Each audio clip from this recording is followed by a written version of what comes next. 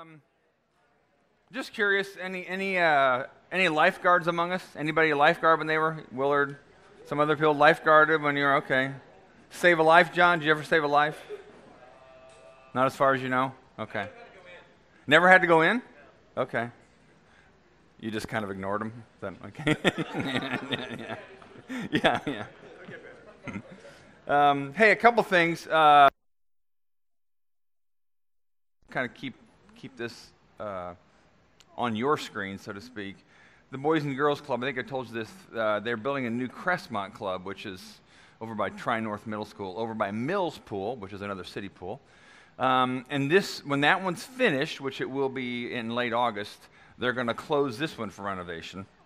It'll take a year to renovate this. They're going to totally, not going to gut it, but it's going to be like original condition. Like this will still be the gym up here and stuff.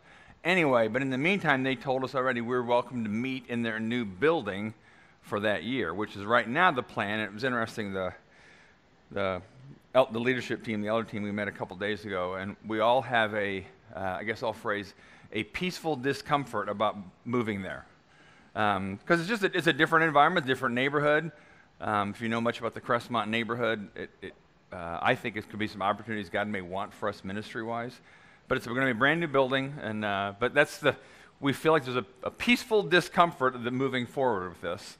But there's always discomfort when you move or change or whatever. So we're still praying about that. We're still listening to see if there's other places God may want us to consider. But right now, this is where we think we're going to be headed.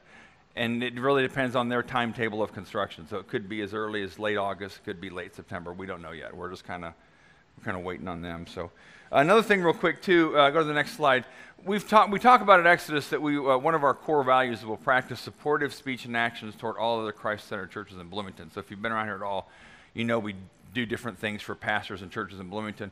A couple weeks ago, go ahead and put the slide up there, I mentioned, go to the next slide, Jeff and Leanne Hauersperger, and if you know Natalie and Brian, are they here today, Natalie? It's Natalie's parents. He pastors he's relatively new, pastoring a church in Little Union Baptist Church. She also goes by Kim. Anyway, we sent her, which whenever there's a new pastor in town, or new to me, I haven't met them before, I usually try to have coffee with them, and then on behalf of the church, we send them a $50 gift card to the wife. And I always tell the wife, you don't have to take your husband with you if you don't want to go. But a couple Sundays ago, we had one, and some of you signed the card for Leanne, and a $50 gift card to her, which whenever we get thank you notes a lot when we do these kind of things, but I think a lot of pastors and their wives are, what's the word I'll use? Surprisingly confused as to why another church in the same town would do something for that church, for them, because that doesn't happen usually among churches, because we compete. We shouldn't, but we do. You know what I'm saying? Anyway, she wrote a note, thank you. I just want to read it. This is from Leanne. She also goes by Kim in receiving the $50 gift card from Exodus Church that some of you signed. Thank you so much for your thoughtfulness. You have blessed me by praying for me and my family and letting me know that I'm not alone. As a Christian and a wife of a pastor, it's easy to feel lonely and defeated.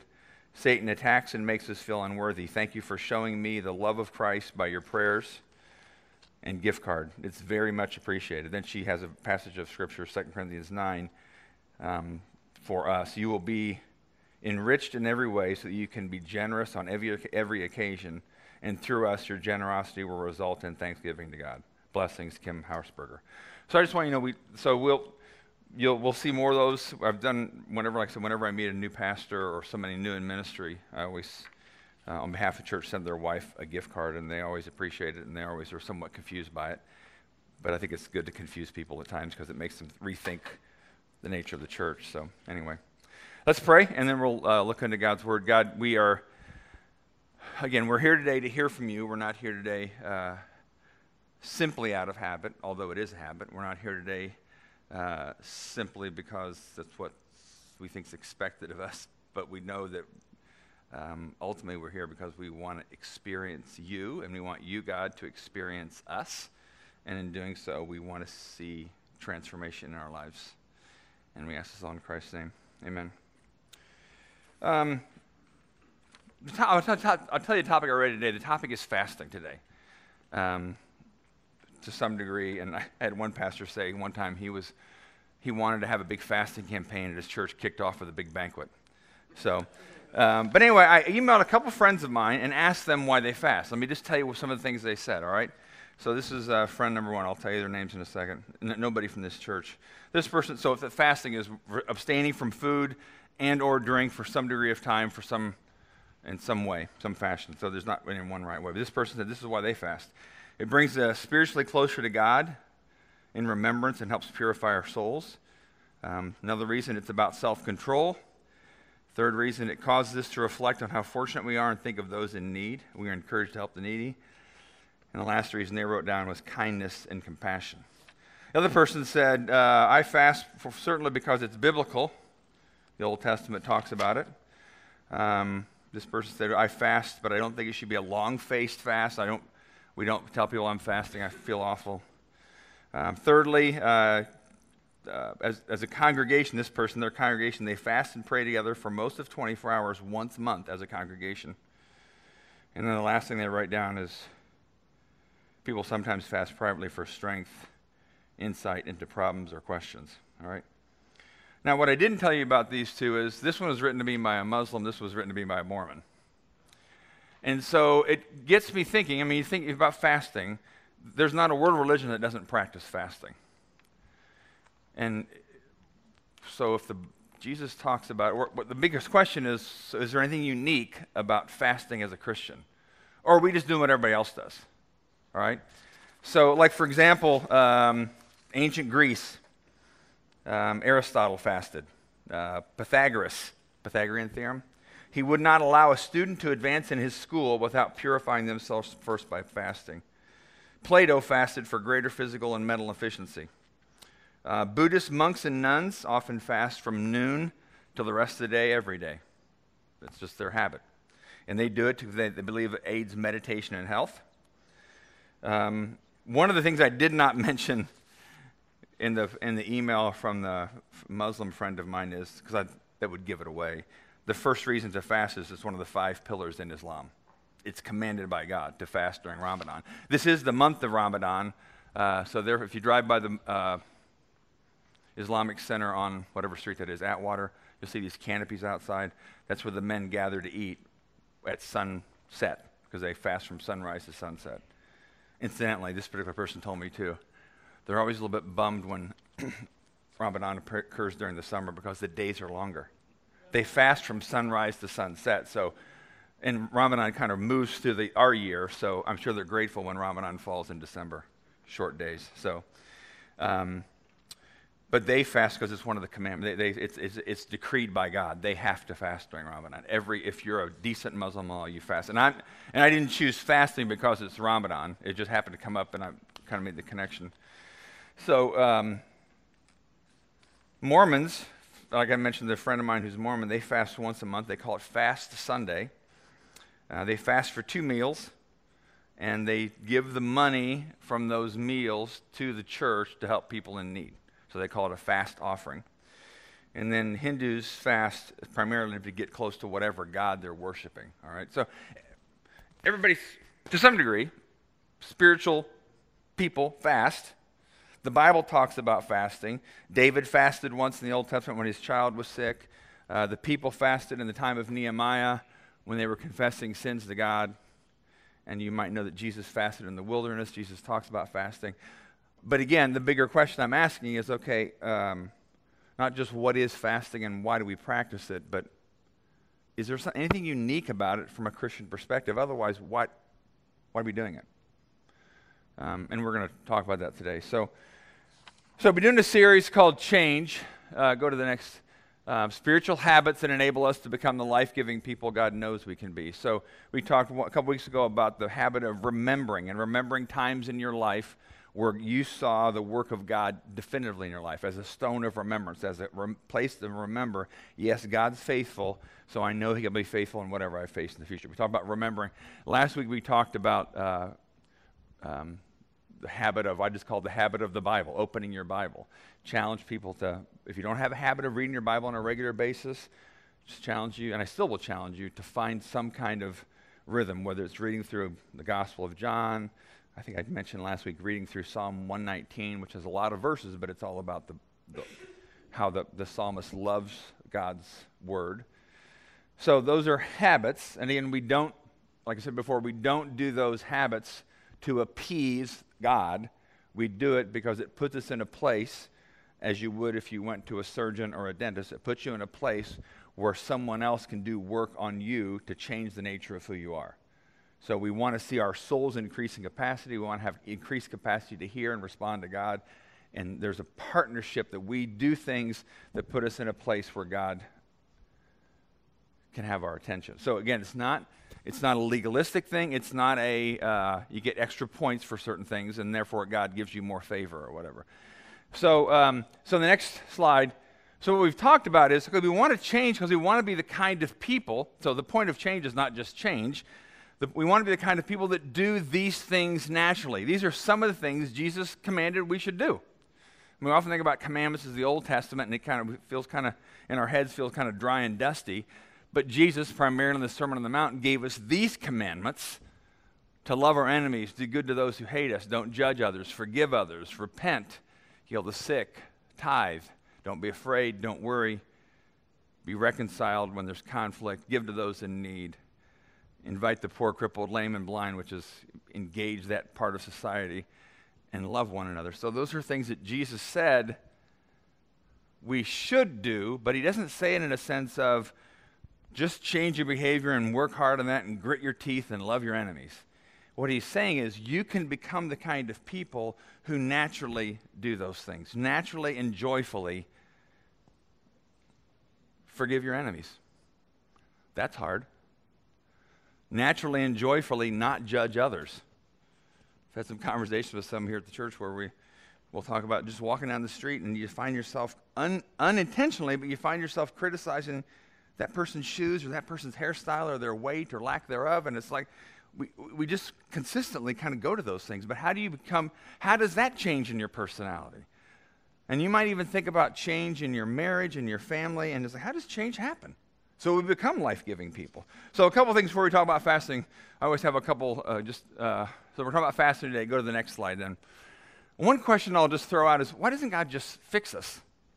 I mean, if he wants Levi to be forgiving and generous and kind and love his enemies and love people that hate him, and why doesn't God just put Levi in some kind of a spiritual microwave and then he's perfect?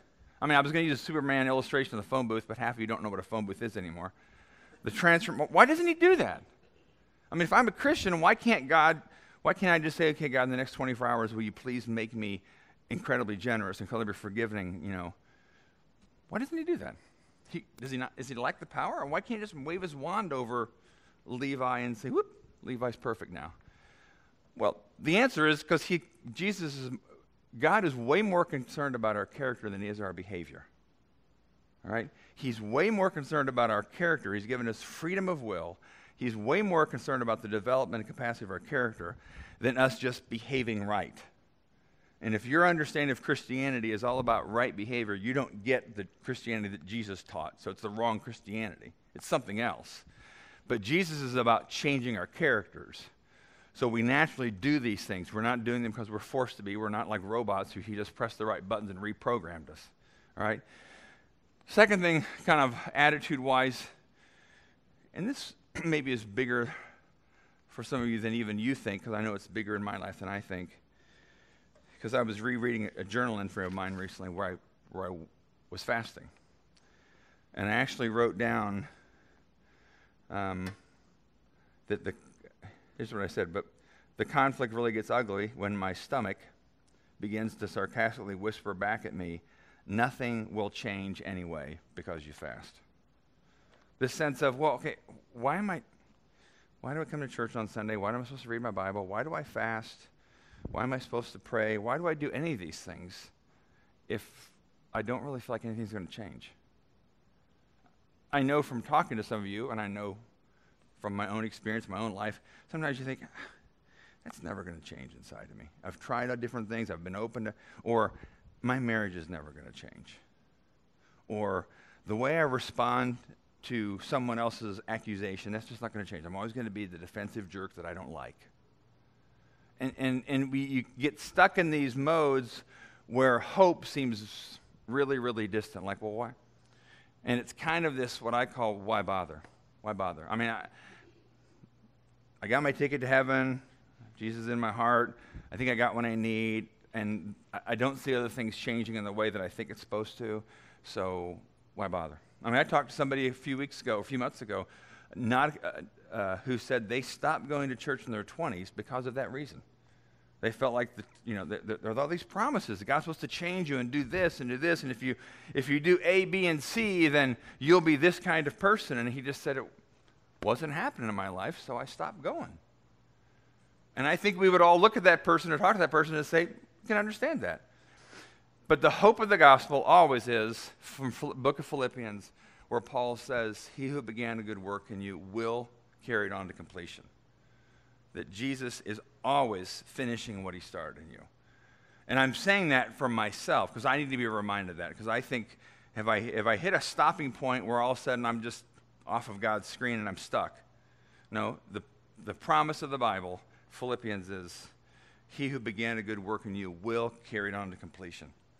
He's not going to stop. So whatever you think is stuck in your life, in your marriage, in your family, and in your character that you just feel like that's never going to change, that's never going to change as a lie.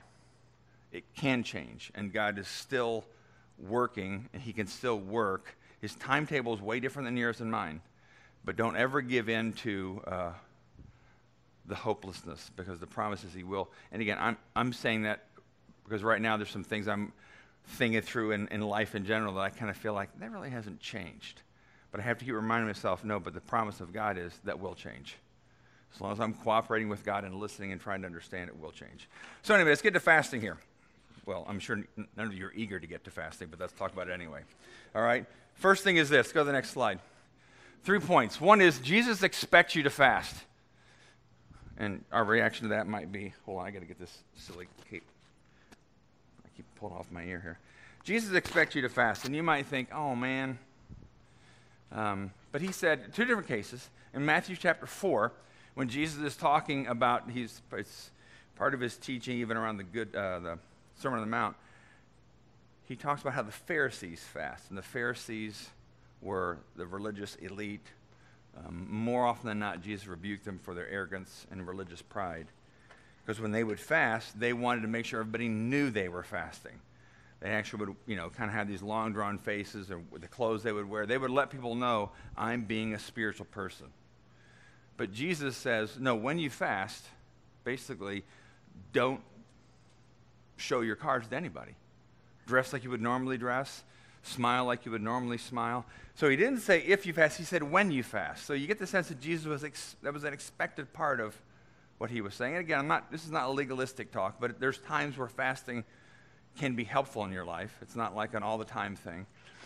But then also in Matthew chapter 9, John the Baptist's disciples came to Jesus and said, Jesus, why aren't your disciples fasting?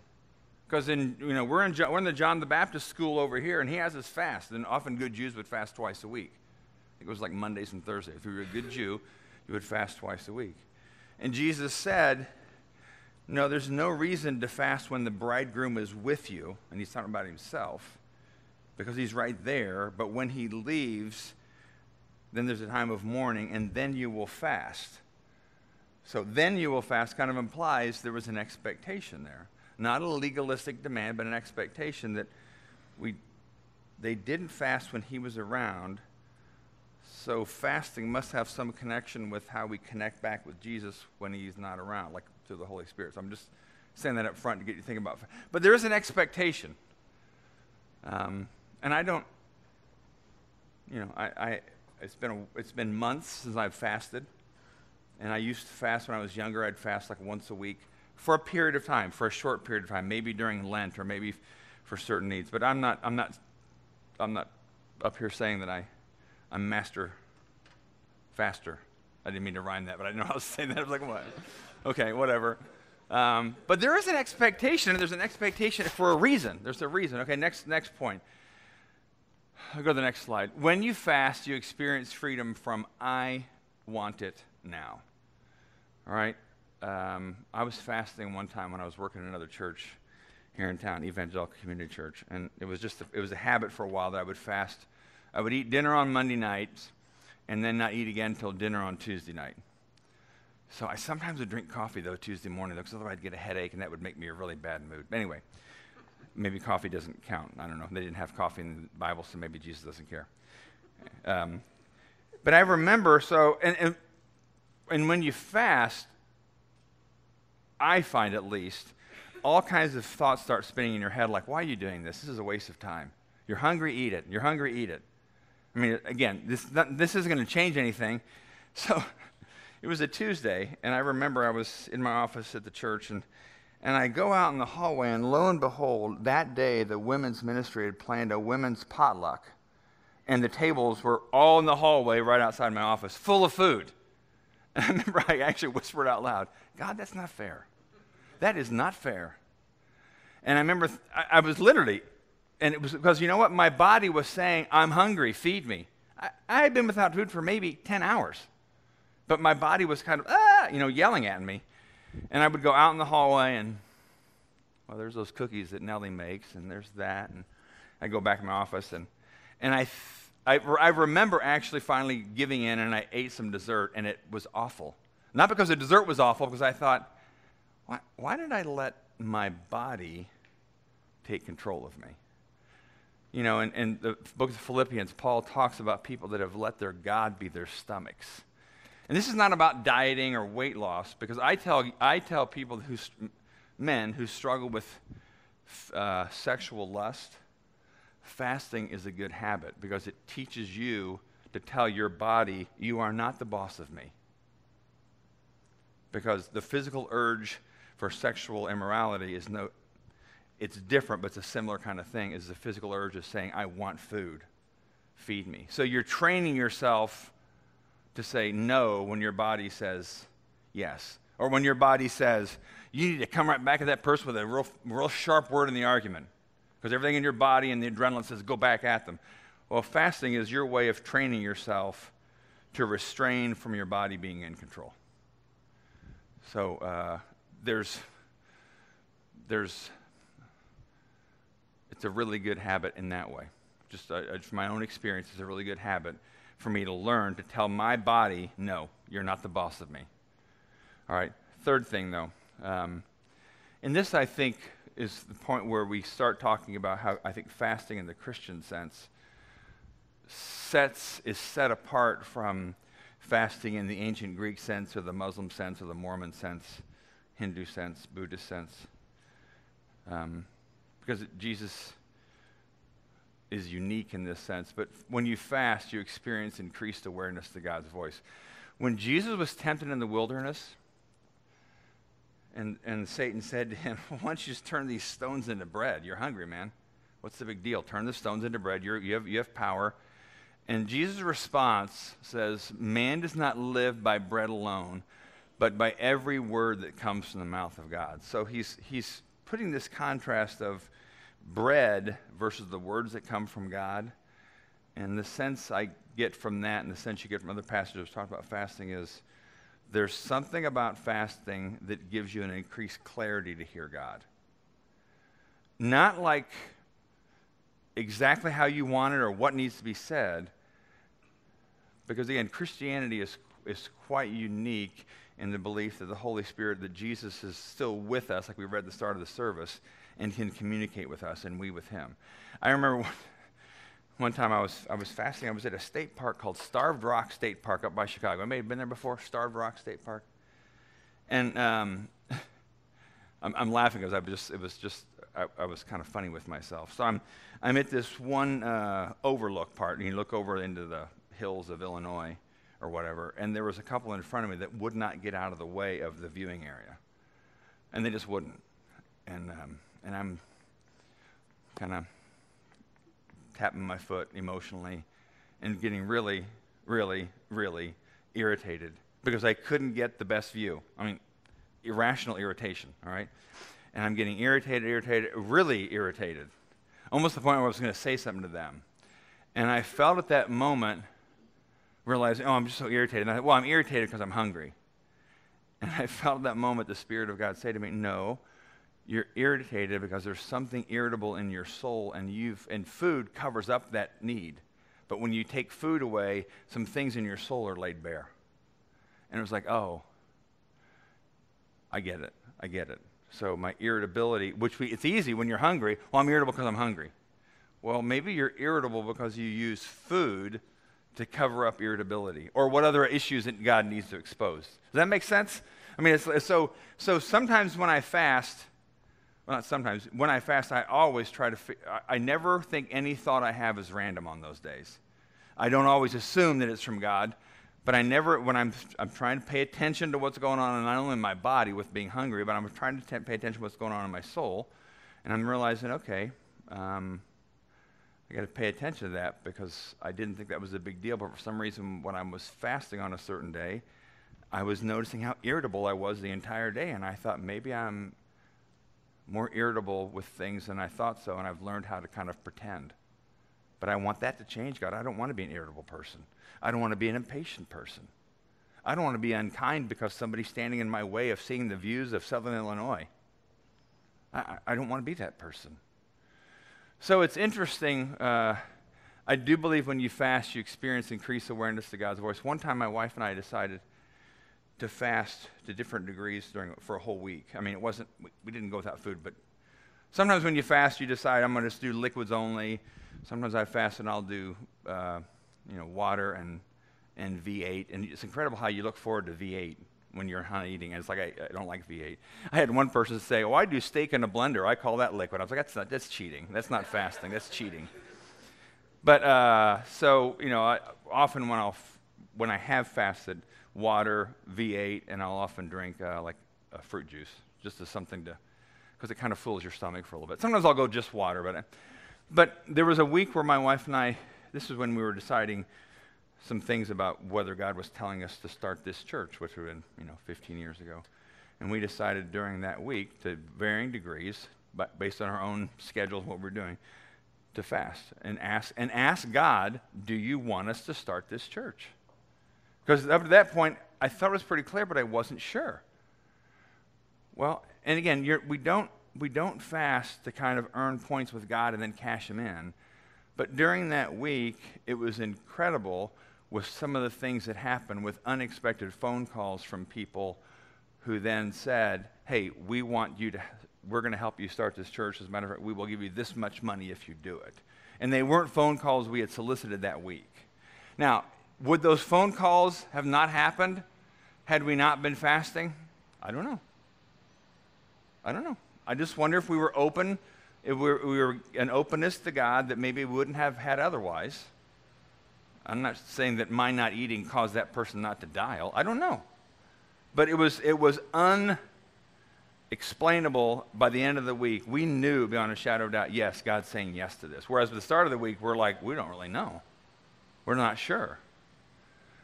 So sometimes when you're making a big decision, fasting's good. Again, it's not because you're trying to prove to God how devoted you are, therefore He should give you what you want.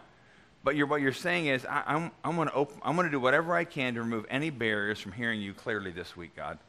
And we should always want to hear God, but He doesn't want us to fast all the time. But I want to remove barriers, God. What do I need to hear this week for this decision? So this is where I do believe that fasting, from a Jesus point of view, there's something unique about it. Because other world religions would agree, yes, fasting is about self-mastery. Yes, fasting is about meditation. But when we meditate or listen, we believe that the Spirit of God speaks to us. God's always speaking. We believe the Holy Spirit speaks to us. He shows us things. He exposes things in us. Often fasting in the Bible is because God wants to expose things to you that need to be changed, which is His grace and mercy to show you, deal with this issue. So, next slide, and then this is toward the end. In Isaiah 58, I'm going to read parts of this because this is where God is talking about, it talks about fasting. And in this case, people were fasting for the wrong reason. Again, think about people that were trying really hard to be religious. But I'm just going to read part of this. I like this because it's set in like a conversation between the people and God. And I like how this comes across. The people say to God, and I might add a little bit of my own intonation and whining voices because I think they were whining.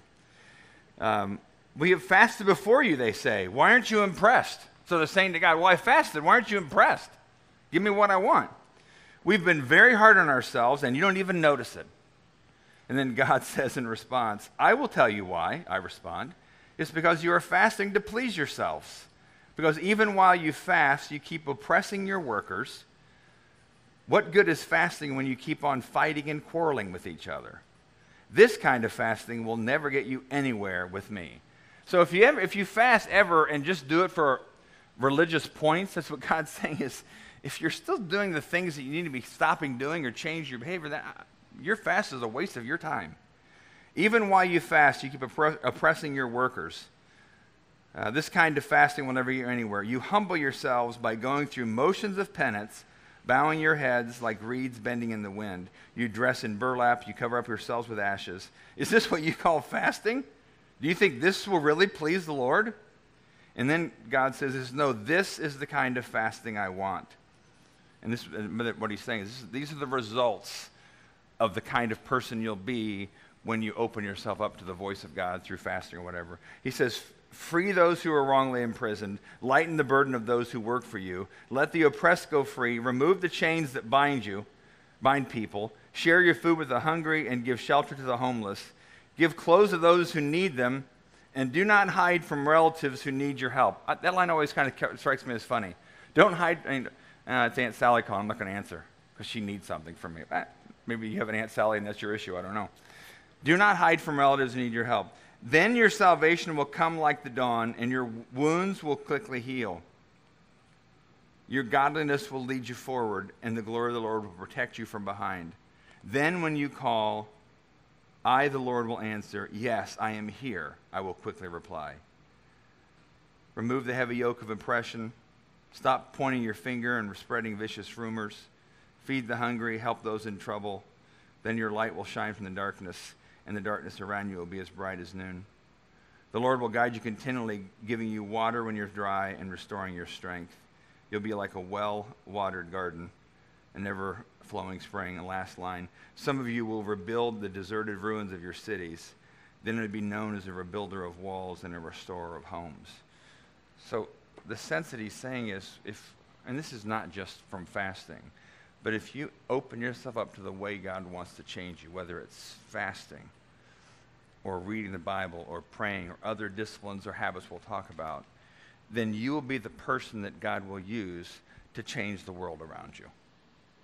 But if you're going to go with all these motions and you're still a jerk to people you work with or work for you, you're still a jerk to your husband or wife, you still do these things, you're still kind of, you're greedy or whatever, then God says, I don't care.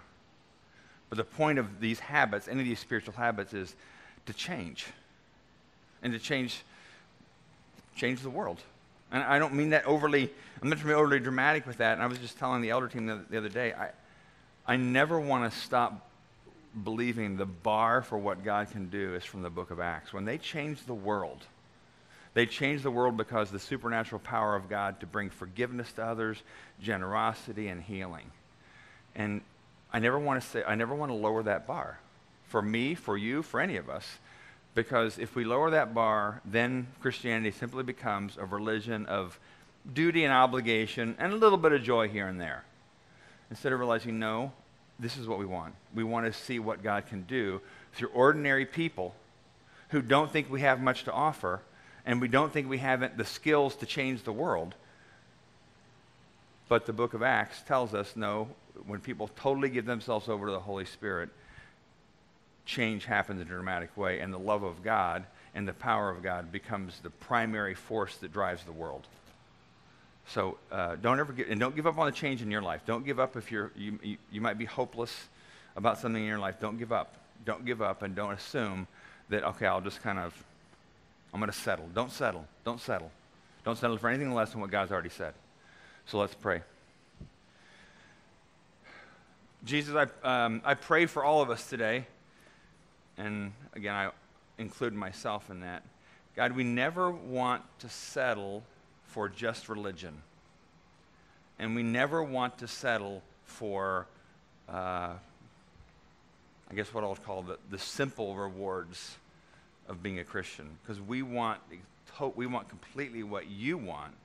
We want to see supernatural, powerful change in our lives. We want to be irrationally generous, irrationally forgiving. We want to be the kind of people that love our enemies in a way that baffles them. We want to be the kind of people that look out for ways to bring wholeness and health and healing to the lame and the crippled and the blind. We want to be those kind of people. So whatever you ask us to do to prepare us for that, whether it's reading the Bible or praying or fasting or however you want us to be open to that kind of change, would you lead us to that? And we ask this all in your name. Amen. Hey, I meant to mention this, and I'll mention this. I'll just challenge you. If you've never fasted before, even over the next 2 or 3 weeks, just pick one day of the week, Tuesday, Wednesday. Maybe you just want to fast a meal. And don't expect any super mystical thing to happen while you're sitting at your office desk without food. But you never know. Fast a meal, or fast 2 meals, or fast 24 hours. And maybe do that for 2 or 3 weeks in a row. Pick that same day of the week. Just try it. See what God says to you. See what you learn about yourself. See what God shows you. Because there's some reason why it's talked about in Scripture. There must be some change reason. And there is a change reason. So I'm just going to challenge you. Maybe that's, don't pick a fast day when you know there's going to be a potluck next door, though. Bad idea. So we do every Sunday, we take communion. And Jesus, when the night before he was betrayed, the night he was betrayed, he said to the disciples, "This is my body, this is my blood shed and given for you. This do in remembrance of me. Every time you eat this, remember me. Every time you eat this, remember me." And I go back to thinking about what even Jesus said when he was tempted by the devil. We don't live by bread alone, but we live by every word that comes from the mouth of God. So in a sense, when you take communion, what you're doing symbolically and even somewhat, I'd say mystically, you're expressing your intention, your awareness, your desire. I want the words of God in me. I want to be hearing. I want the bread of life in me. I'm not going to be satisfied with just bread and meat and whatever else I eat, but I want this in me. I want this more than I want food. So when Jesus says that, when he says, "Do this, remember me," those are the kind of things we remember, that we don't live by bread alone, but we live, what sustains us more than anything else is the speaking voice of God to us ordinary people. So here's how we do it at Exodus.